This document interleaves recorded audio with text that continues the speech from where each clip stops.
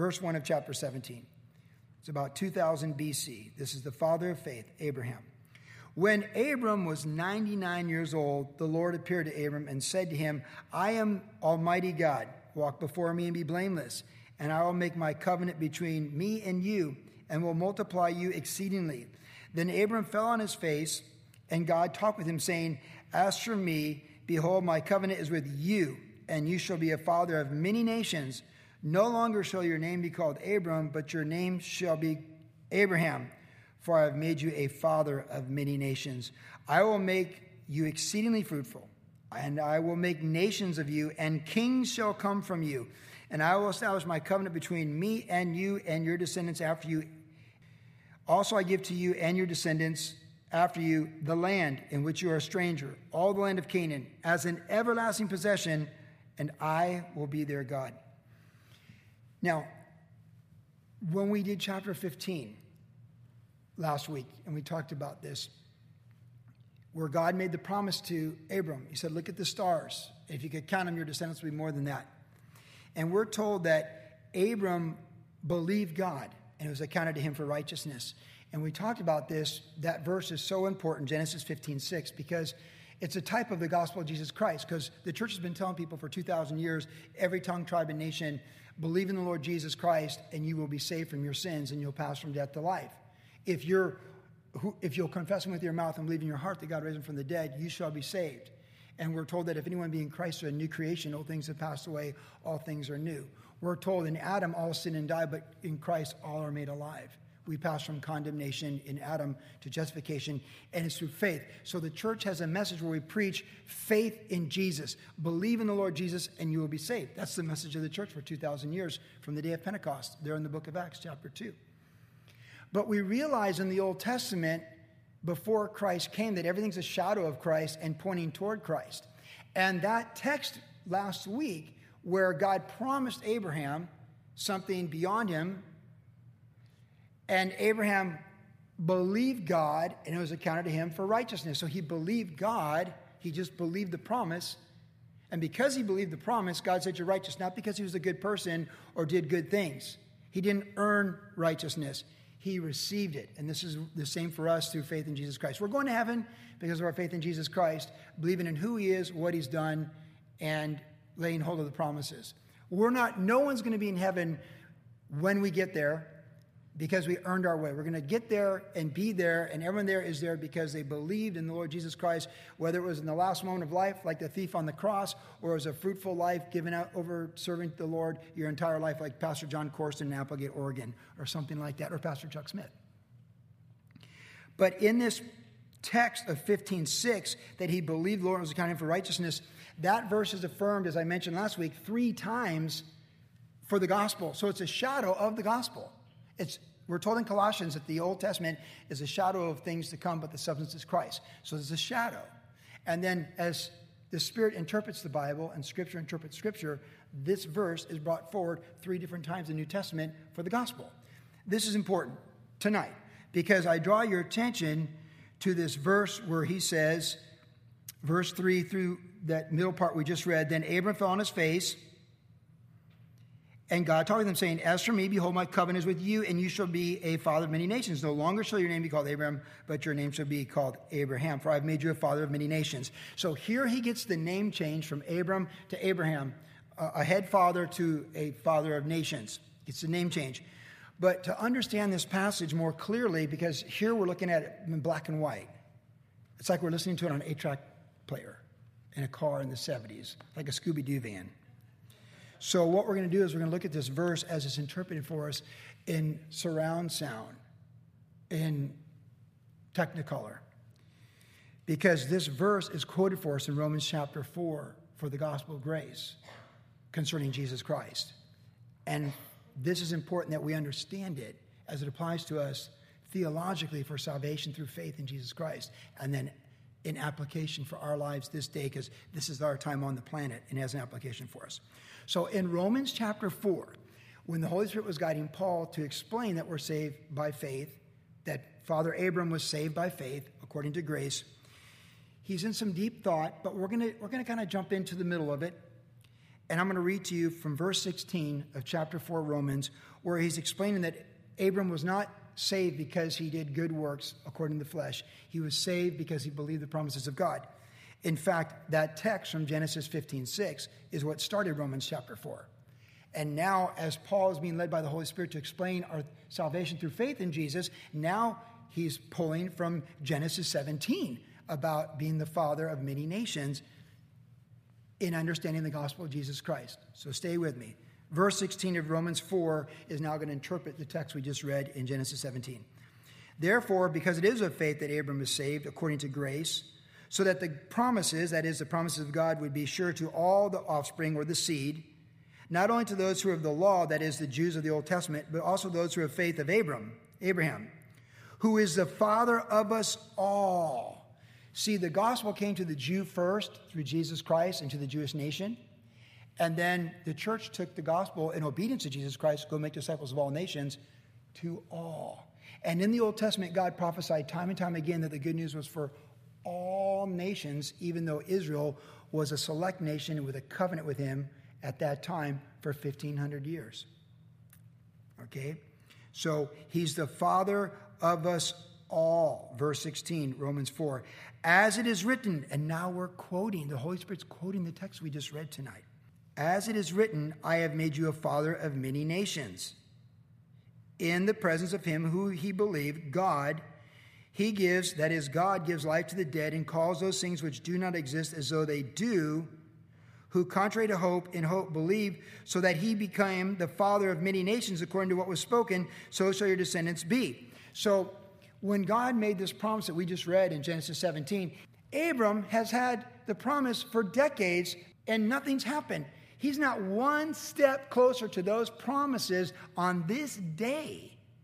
With his wife not able to have children, it was going to have to be supernatural in the first place.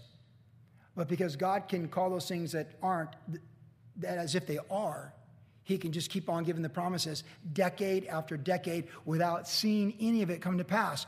Because faith is the substance of things hoped for, the evidence not yet seen. So here's our father Abraham, the father of the Christian faith, living by faith in Genesis 17, decade after decade, a lot of birthday parties, coming to the land at 75, and now we saw in that text that he's 99. That's 24 years.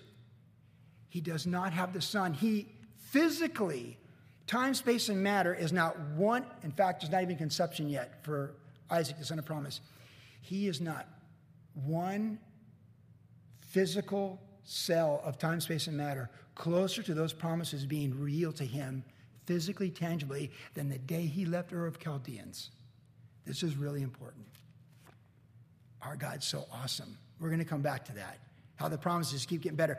He has not failed. Now, Hagar, Ishmael, look, the human experience is the human experience. And we got things we're stoked about. We got things we're very embarrassed about. And there's a lot of good Christian songs on the radio that sing about all that. All the above. To those who you can blame, those who are broken down, those, like it just goes on and on. The human experience is very messy on a good day. That's why we're saved by faith according to grace. That Genesis 17 text we read, and now the Holy Spirit 2,000 years later interpreting it for us, that what God did, he gives life to the dead and calls those things which do not exist as though they did, who contrary to hope, in hope believed, so that he became the father of many nations according to what was spoken, so shall your descendants be. He doesn't have one descendant according to the promise. He doesn't even have conception according to the promise. His wife is past menopause. Everything's past the natural. It's all God and his promises. Just like we can't raise ourselves from the grave and we can't save ourselves and justify ourselves before God in heaven. It is Christ who gives us the hope. It is Christ who's the resurrection and the life. It is Christ who's our good shepherd. And it is Christ who will justify us on the day of the Lord before the Father. You see, that's the fullness of this story for us this day, the Church of Jesus Christ, which, of course, needless to say, separates us from any other organization, if you will, on this planet. We are not a political party or a philosophy of men. We are the living organism of God, God's kingdom on earth, the church. And we're yoked to Abram, who became Abraham, and Sarai, who became the mother of us all, Sarah. That's who we are. Now, Romans 4 goes on. So, not being weak in faith. Verse 19, Romans 4. When God said, I'm God Almighty, you walk before me blameless, we are told that Abraham was not weak in faith. Almost 3 decades. Not one step closer to the dream, the promise, to seeing it. He is not weak in faith. In fact, the longer he's gone on without seeing, the stronger his faith has gotten. We read on in Romans, verse 19. And not being weak in faith, he did not consider his own body already dead, since he was about 100 years old, and the deadness of Sarah's womb. He did not waver at the promise of God through unbelief, but was strengthened in faith, giving glory to God, and being fully convinced that what he, that is God, had promised, that he, God, was able to perform. And therefore, it was accounted for righteousness. See, if you look in the mirror when you're 99 and you're waiting on a baby, I think if you think you're the guy that's going to make it happen, and your wife of 90 who is past menopause isn't, you'd be discouraged. And don't you get discouraged when you look in the mirror long enough? And the day you look in the mirror and you're proud of yourself, just give it a week or so, you'll look again and you'll be embarrassed and humiliated by yourself. The mirror just tells it the way it is, All those days and weeks and months and seasons and day plan after day plan after day planner and phone upgrade after phone upgrade after phone upgrade. And yet the promise was there all along, and his faith got stronger in that promise, though he had nothing more on the day of Genesis 17 than when he left Ur of the Chaldeans, Genesis 12. He had nothing more to put that to God's faithfulness that he had seen, other than he just believed God because God kept reaffirming the promises. It's amazing, and we're going to application in a moment on this. So we read on in verse 23 of Romans 4. Now it was not imputed for his sake alone. In other words, his righteousness being declared right there isn't just for Abraham, but also for us. WG. Para nosotros. For us, this night, we join the church. We are the church. And we join all the previous generations. And as we pass the baton to future generations that come behind us as the Lord tarries, this story of Genesis 17, the story of Abraham, it is for us. It is for us and our faith in Jesus. It is written for us that righteousness shall be imputed to us who believe in him who raised Jesus our Lord from the dead, who was delivered up because of our offenses and was raised because of our justification. You see, the great news of Jesus Christ dying on the cross for our sins is he is delivered up for our offenses, every one of them, past, present, future. Don't you look at that cross and say, you did something more that cross doesn't cover. Because Christ did not die in vain, and the Father did not send him in vain. He paid the price for everything. And while humanity might remind you, the devil might remind you of all your failures, the court system might remind you of all your failures, Jesus Christ, and you might owe society a debt, but Jesus Christ paid it all in full. And when he said it's finished, it is finished. So when we think to this statement, he was delivered up because of our offenses, the people we love and pray for, the people we care about, the people who hate you, the people who persecute you, the people who mock you that you know and don't know. He was delivered up for our offenses and their offenses. And the ultimate mark of maturity going forward in this journey is the ability to forgive people as you've been forgiven. It's like being fluent in a language. You can know a few words in a language. You can be legally proficient, but to be legally fluent is a whole nother matter. And it's a legal classification to be considered fluent in a language for various government jobs and other companies. You can speak a couple words as a Christian of the kingdom, or you can be proficient in the Christian experience and knowing that God's faithful in your life. But how about being fluent? How about like being fluent in Mandarin like Luke, my son, where you can read it, the characters, thousands of them. You can have political conversations about Chinese politics with Chinese people in Mandarin. That's how we want to be with Jesus. Because he was delivered up for our offenses. And that's all that matters in the human experience. is that we know him as the Savior who paid the price for our offenses. Jesus Christ died for us. The wages of sin is death, but the free gift of God is eternal life in Christ Jesus. And he's raised for our justification. And if you've ever heard me give altar calls, and I still do them sometimes, not here usually because I almost always know everybody in the room. But when I give an invitation and I pray with people, I pray the prayer that he was raised for our justification. See, the empty tomb, and it is empty. There's no DNA of Jesus in the earth, on planet Earth.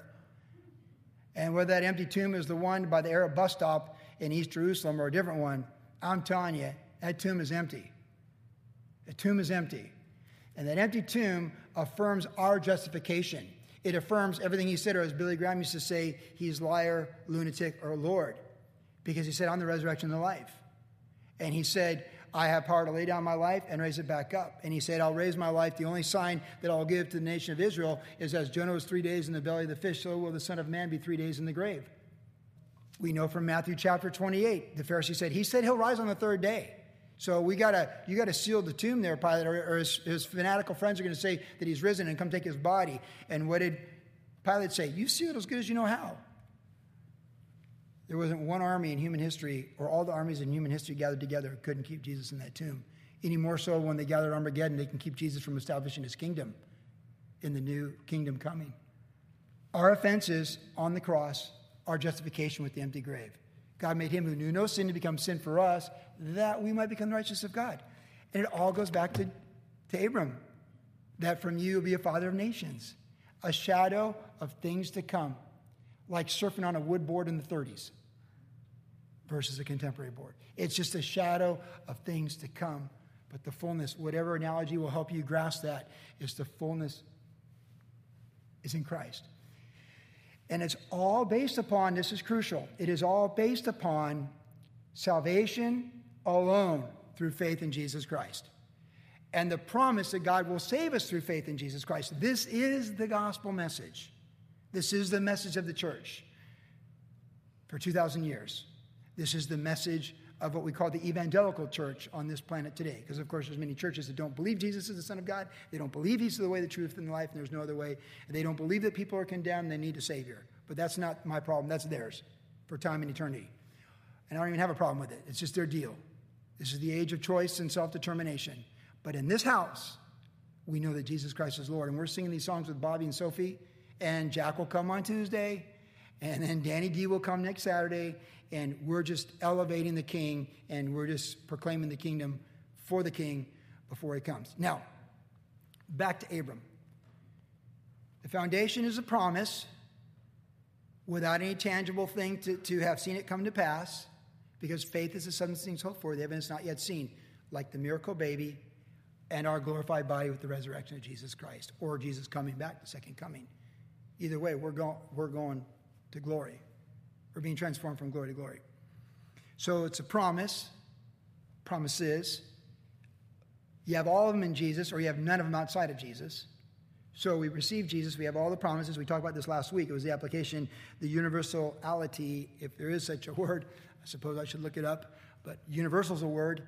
So there's a universal element of the promises of God for every believer in Christ, planet-wide right now, for hundreds of thousands of people born again in the Holy Spirit, speaking thousands of languages in 24 different time zones right now, very different cultural experiences, worshiping Jesus. And universally, we have these promises with the most down-and-out person in India, or the most affluent person in Chile, or anything in between. You have all the promises or none of the promises. But the apex of the promises of God are the new life in Christ, victory over sin, victory over the devil, victory over the grave, and to live the abundant life that he's called us to. And it's a life of faith, for we are saved by faith, and we walk by faith, not by sight. So really, if we're growing in the Lord, we're going to grow by exercising faith and God stretching us out of our comfort zone. Because that famous quote Pastor Chuck used to say, the difference between a rut and a grave is only depth and width. And if we're not being stretched by faith, we're just going into a rut, which can just become a grave, depth and width. The promises. Now, last week we talked about how we often think of the promises of God as they apply to Greg Laurie filling a stadium for the 30th anniversary of the Harvest Crusade, or someone believing God for healing from cancer, those types of things. But those promises are there for every believer equally. God's no respecter of persons in that sense. But what we talked about last week, and we're going to continue that tonight, is the promises of God for you personally. And we talked about if you're reading the Word of God and you're filling your mind with praise songs and you're dialed into the frequency. You're dialed into the frequency of the Holy Spirit in your life and how He's speaking to you with what He's doing in your life. And you set things before Him, and He opens doors, and He opens doors, and He closes doors. And you're completely sensitive as a whole, disposition to be alert to the things of the Lord. This is obviously not Sunday religion we're talking about here. We're talking about the new life in Christ, the abundant life and the joyful life that Jesus talked about, regardless of external circumstances. It's the life in Christ.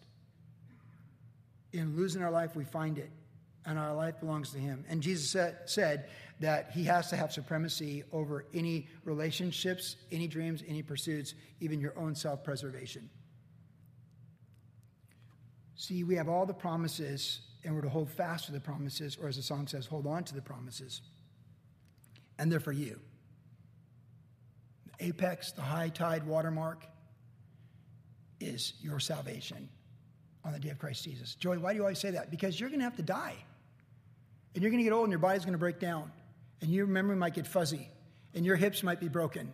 And you might use a walker, and you might be in a wheelchair. And you might end the journey in a bed with people dressing you and undressing you. And I want to make sure when I get to that day and you get to that day, you know what promises matter. The promises that Jesus Christ is Lord to the glory of God the Father, and He died on the cross for your sins. And He's raised for your justification. But until that day, we want to be fruitful like Abram, who became Abraham. And let's think about that name change upgrade. It's an expansion. And we talked about this a bit last week with the promises, and we're just going to do part 2 right now. When we think about the promises of God for you, as we're growing in the Lord, as we're pressing into the Lord, and as we're prioritizing the kingdom, the promises take on a fuller, deeper meaning as you see them applied to your life. And you invite, like the Bible says, seek, knock, and ask. Jesus said that, and you'll find, and it'll be open to you, and you will have. And Jesus said, to him or her who has, more will be given.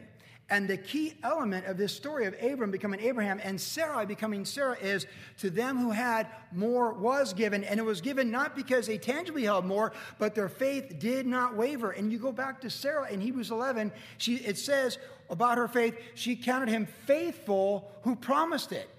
So even though in the next chapter we're going to see her laughing when the Lord and the angel show up like, hey, she's going to have a baby next year. She's like, ha ha, listening through the tent.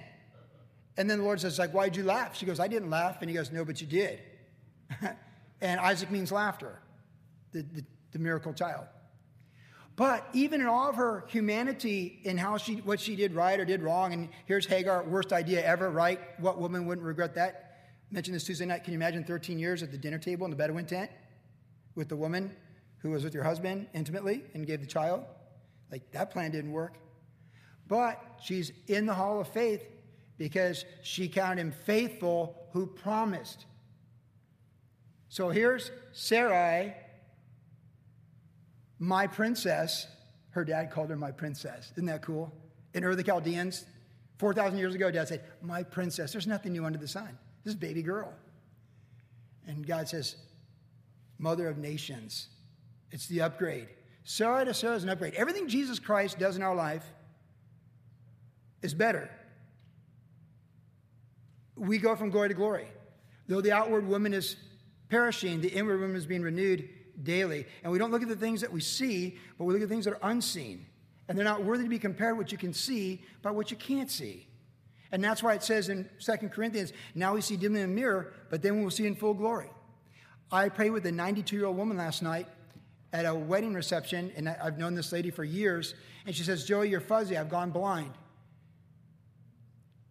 And she saw my form going by, and I was leaving. And I went over, and she said, it was so good to see you. And I said, well, I don't know if I'll see you. You'll go to the king before I get to the king, but let me tell you this. When you see Jesus, he will not be fuzzy. So you say hello to Jesus in clarity, and you leave Pastor Joey behind fuzzy. Because you're going from glory to glory, and I kissed her on the head and prayed blessings over her. That's what I did. That's who we are. And that's truth, what I spoke to her. We're going for the upgrade. This mortal must put on immortality. This corruptible must put on incorruptibility. This terrestrial must put on celestial. And as we look at the promises that God made, we talked a little bit about this last week to Abram, progressively they're upgrades without once anything happening to affirm that any of it was coming to pass yet. That's the amazing thing about these promises of God. You just have to believe them in your life. And even if you like John the Baptist, are you the one who look for another? Or the man like, Lord, I believe, but help my unbelief.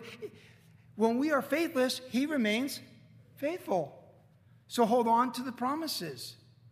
God said, come to this land. He says, get out of your country, from your family, into a land I will show you, and I will make you a great nation. I will bless you, a great nation. Then he got to the land, and he said, all this land is yours. So walk the land, see the dust, all of it. It's yours. And if you could count the dust, your descendants are more than that. Okay, another decade goes by, whatever. Then God says, now look up at the stars. So he went. The promises went terrestrial to celestial. And God says, now look up. If you could even count those stars, your descendants will be more than that. And Abraham believed God. But in this chapter 17, these promises get an upgrade. And this is what this is my word to the body of Christ in autumn of 2019. Because this is what I shared at the wedding in the ceremony. I said, hey, you got fresh manna, cut it up. You're getting married, two people in their 50s getting married. Hey, going from glory to glory. The best is yet to come. It's an upgrade. Right now, it's all about upgrades. It's all an upgrade. I got a phone upgrade this week just because. You know, my phone was doing weird stuff. I got an upgrade. He gave me a conversation with the millennials at the wedding. Dude, how do you like the love? I'm like, hey, the photos are incredible. There's an upgrade. But then you got to do all the upgrade stuff, right? It's an upgrade. See, what the Holy Spirit wants to do in your life till the day of Christ Jesus is upgrade the promises in you. Christ in you, the hope of glory. It's God who wills and works in you for his good pleasure. He wants to upgrade glory to glory and expanding. It's an expansion.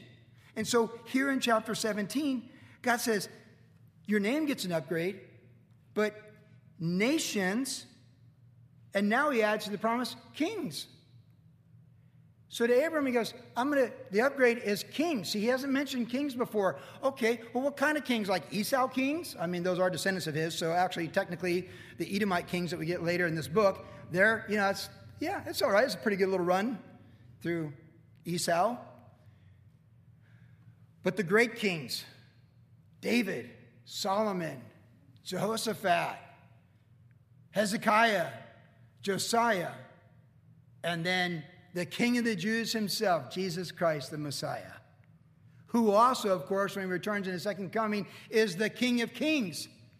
And yet, they still don't even have conception in Sarah's barren womb. Isn't that amazing? Meditate on that. There's a lot of things that distract you during the week, and me too. So let's meditate upon that.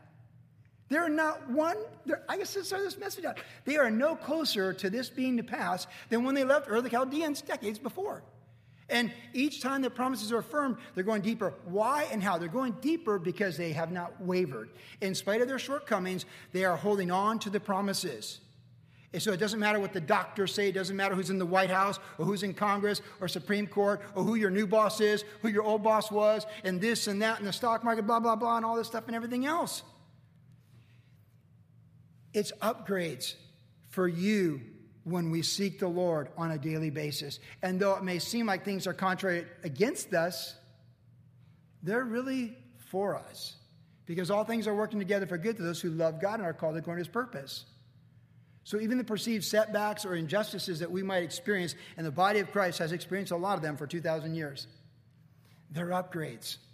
It's the upgrade in our character for eternity. It's the upgrade in understanding the promises that they apply to our life and what we're learning in each season of life. It's deeper, stronger, farther, wider. It's expansion. It's exponential understanding of the glory. And if you think about this, it says in Ephesians that God's going to need all eternity, a whole other dimension, to help us understand the glorious gospel of Jesus Christ. So our finite minds are trying to understand that God sent his son to die on the cross for our sins and rise from the grave for our justification. But when we're in full glory, it's still going to just be going from glory to glory to glory. See, apart from Christ, we're leaving our glory. And there are just no promises, in essence, other than you're a son of Adam, a daughter of Eve. Enjoy your life. Enjoy the journey if you can. Share the journey, hopefully. But when it's over in that sense, and it's accountability to the Lord. But see, we're going to glory. So I love to read church history and read about men and women who've just given so much in previous generations and did not hold back. That's when I admire people who take great steps of faith and just go for things. Like all those times, Bobby, you go to Dominican Republic to do ministry at Christmas time. I'm like, I don't like to do anything at Christmas time. I like to have Tuesdays shut down at Christmas time. I need a break. I want a break. You go away on your break. I love it. That stuff inspires me. When people do stuff like that, it inspires me. Any teenager comes to us and says they're going on a mission trip, we just get out the checkbook. It inspires me. We want to inspire them to go for it and never look back and know that when you take steps of faith, God will always be with you with those steps of faith. We speak life and we want to build up people. But these promises, they're for you. It's not just for Bobby to go to the Dominican Republic or Sarah Yardley to be in England or all the different places people go. Brian McDaniel and the gasoline crisis in Haiti right now, all they're trying to do is cross the light for their 9 church plants over there right now. It's not just for Jennifer Monroe to be thinking about where's she going to go next. We went to Afghanistan, Tunisia, and Turkey this year. Where did we go? How far will we go? In our prayers, in our time. How much do we want to know those promises? Those promises are pretty safe when you're getting frustrated with people in traffic in 405, road construction going on from here till the king comes back. Right? Like, who puts a sign out, construction through 2023 or something? Like, 2023? I mean, give us some hope, right? And we get frustrated with stuff like that. Like, how much faith do you need there except just not to get frustrated with people? Or vice versa. No, you see, when you are walking by faith and living by faith, and he had a lot of possessions, but those possessions didn't hinder his perspective of faith, then the promises go deeper, farther, wider, stronger. They expand. And it's God's heart for each of our lives that his promises would expand in our lives. He said here in verse 5, he says to Abram, I have made you a father of many nations. See, there's great confidence in this statement in that it's already a done deal. God's saying, I have made you a father of many nations, but none of those nations exist.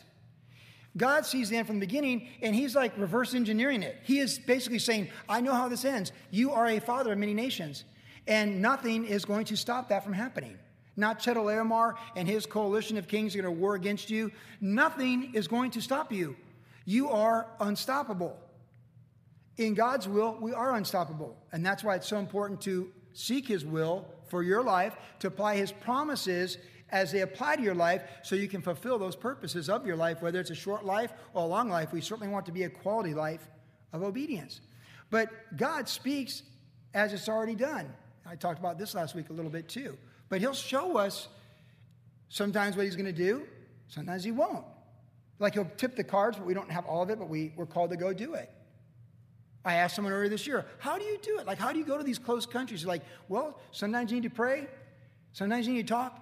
And they said, sometimes you just got to go. I'm like, no kidding, huh? Pretty deep theology right there. It was a great answer. It's like, how do you do this? Like, hey, there's a time to talk. There's a time to pray. There's a time to go. It's time for action. And you see, God said, I've made you. It's past tense. He's already a father of many nations, and he doesn't have any nations. He doesn't have the son of promise yet. And that's very encouraging to me. And before you leave here tonight, I want you to apprehend what this means to you.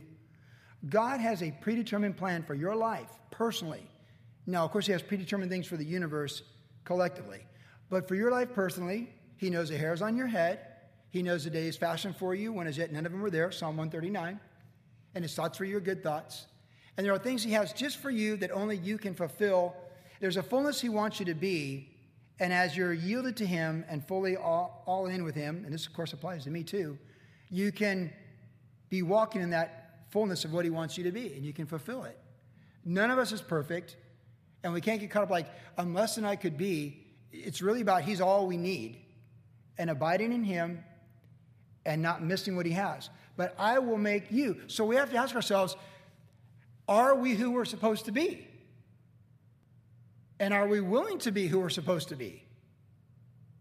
Because God says to him, I've made you a father of many nations. So in a sense, Abraham's already got that. He believes that and he's walking in that. But he doesn't see any of that. Are we believing and walking in who we're supposed to be, who he's called us to be in the plans and purposes he has for our life? Because it's already a predetermined plan. It's like the Christian song Bulletproof. You know, it's like, it came out a couple of years ago. It was on air once. Like, Bulletproof. It's like you can't, I have it in my DJ set. It's a great song. It's like basically you can't be stopped when you're in God's will. Yeah, it's a great song. It's like, yeah. It's got a nice beat too. So it's solid. And that's what we are. So when David, it's like that song, it's a new song out there. It's like, you know, so Be My Confidence. That song, Be My Confidence, right? So like David fighting the giants or in the wilderness. It's like, that's who you are. That's who we are. But we need to apply those promises that we've seen for our life. And we need to be willing to go for it with what he has for our life. And go for it doesn't mean you need to go anywhere. It just means you need to wake up and be who you're meant to be. And be yielded to the work of the Holy Spirit in our life. And he also said, not only I've made you, but he says, I will make you. So he reverse engineers his whole life and says, I've made you a father of many nations. I know the end from the beginning. I'm telling you, this is how it's going to play out. But then he says, I will make you exceedingly fruitful. So there's a present and a future. So he's like, I got the end game. I'm reverse engineering. I'm telling you, you're a father of many nations. Walk in that promise. Live that promise. Be that promise. But I will make you, here and now, time, space, and matter, where you're at, I will make you exceedingly fruitful, and you'll be many nations, and kings will come from you. So we have the hope of the fullness of God's plan for our life, or his work of art, that Ephesians 2:10 tells us we're his work of art. That's engineering, reverse engineering what we're meant to be. What your life is meant to be when you get to the end of it, in the life of the Spirit. But we don't know so much how that's going to be. But we know that the end the Lord intends is good, like James testifies of Job's life in the New Testament. So we have today, I will make you. So he says to us, I will make you fruitful. Do you want to be fruitful? Because the Bible tells us to be Spirit-filled is to bear the fruit of the Spirit. Love, joy, peace, patience, kindness, gentleness, meekness, faithfulness, self-control. Jesus tells us to bear good fruit. We're told to bear the fruits of righteousness. We're told to be fruitful. We're told the parable of the soils, and the one soil is really good, and it produces fruit 30, 60, 100-fold. That's who we want to be. That's a self-determination for us, that we're willing to pursue with passion the things of God and go all in for them. Right here in our little world, our little Jerusalem, or to the ends of the earth, that's what we're called to do. But to be fruitful is today. See, we cannot change yesterday. We can't change anything in the past. Again, doing a wedding for a couple in their upper 40s, early 50s, and it's a reboot. And I was honest. I said, you know, we're not young, but we're not old. You know, 50 is not so bad when you're looking at, 60s and 70s. It's like there's a couple good decades there. You take care of yourself, and God's good, and you find, like, no one wants to end the journey alone. You all know that, right? I hope you know that. No one, it's two's better than one, Solomon said, and it's true. But we have today. And the Holy Spirit says for all of us today, to the church of Jesus Christ around the planet in all different languages, he says, I will make you fruitful. If you're willing to yield to the Lord, I will make you fruitful.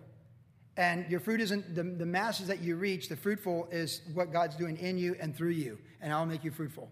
I'll make you more like Jesus. And what could be more fruitful than that? It's good for everybody. We talk about it regularly. I will make you fruitful. And it does get better. As you get older, you lose freedoms. I'm realizing that. As I'm approaching 60, I'm realizing there's just certain things that just don't go the way they used to for me physically. All these afflictions with my back, it really is related to surfing. And people ask me, do you surf? They always want to talk about surfing. I'm like, when I surf, I'm basically somewhat crippled for long periods of time now in excruciating pain. There's no way that looks good enough for me right now that outweighs my fear of the pain that my back has caused me this year. It's like good for the young people. And it just is what it is. But though the outward woman's perishing, the inward woman, the inward man is being renewed. And so you see, the glory gets greater and greater through the character and the transformation of the Holy Spirit. And so whatever glory is fading, our name, who even remembers? Who cares? Our glory of men, who remembers and who cares? Our mistakes, I don't want to remember. And I'm sorry for those who do care. And I want to put it under the blood. So we have today, I will make you fruitful. So let's be fruitful with today and know that God's got the plan all the way to the end, what he wants to do. And let's make it that objective to be open and all we're supposed to be, believing the promises of God in and through Jesus Christ for our salvation, our sanctification, and our calling in him.